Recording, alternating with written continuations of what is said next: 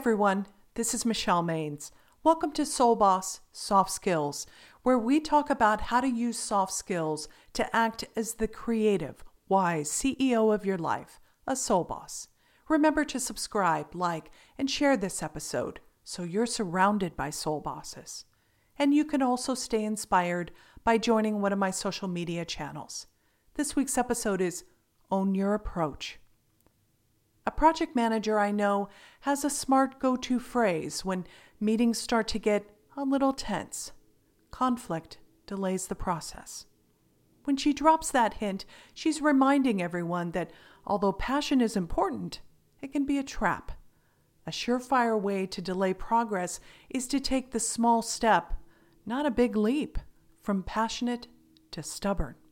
Go down the rabbit hole, insisting that your viewpoint is the only way to go, and the louder, the better. But here's the trouble with spitting out whatever is top of mind. Fueling conflicts may accidentally damage essential relationships and your professional standing. Let me tell you how I watched a developer put the warning about conflict delaying the process to work. She cooled down an intense, irritating situation before power struggles made the conversation boil over. I once worked for an attorney who was a pro at relationship management, but even with strong alliances, there was no easy way to spin the difficult breaking news about a new regulation. The engineers would have to update the product and do it quickly. As he passed along the advice, the team lead heaved a long sigh and rolled her eyes. The next person jumped in and began to argue. I held my breath, waiting for the last developer to chime in. After all, she would have to implement the change. She sat quietly, taking in the information. We expected the worst, but she shrugged her shoulders and said, "So much for leaving early this Friday. But it's just work. I'll put the fix in the queue." In the November series, So Long to Self-Sabotage, we're talking about weeding out behaviors that might get in our way. Have you ever had a meeting like we did with the developers where a nasty surprise suddenly throws off your to-do list? A bad day is one thing, but news that will derail your whole week could make you feel justified in saying the first thing that comes to mind. However, that exchange taught me an important lesson. Own your approach to situations rather than accidentally letting a situation own you.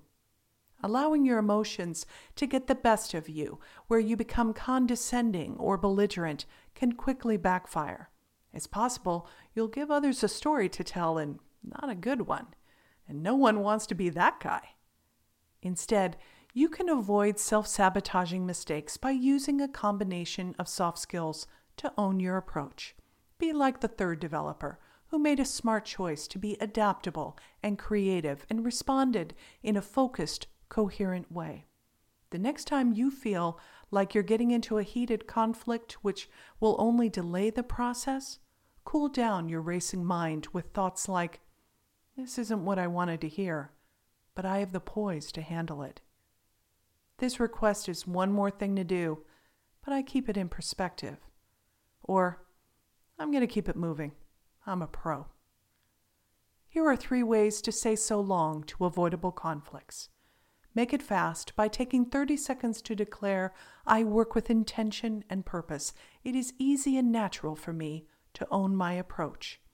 Make it deep by taking 30 minutes to think of a time when you saw someone fuel conflict and remember how that argument delayed progress.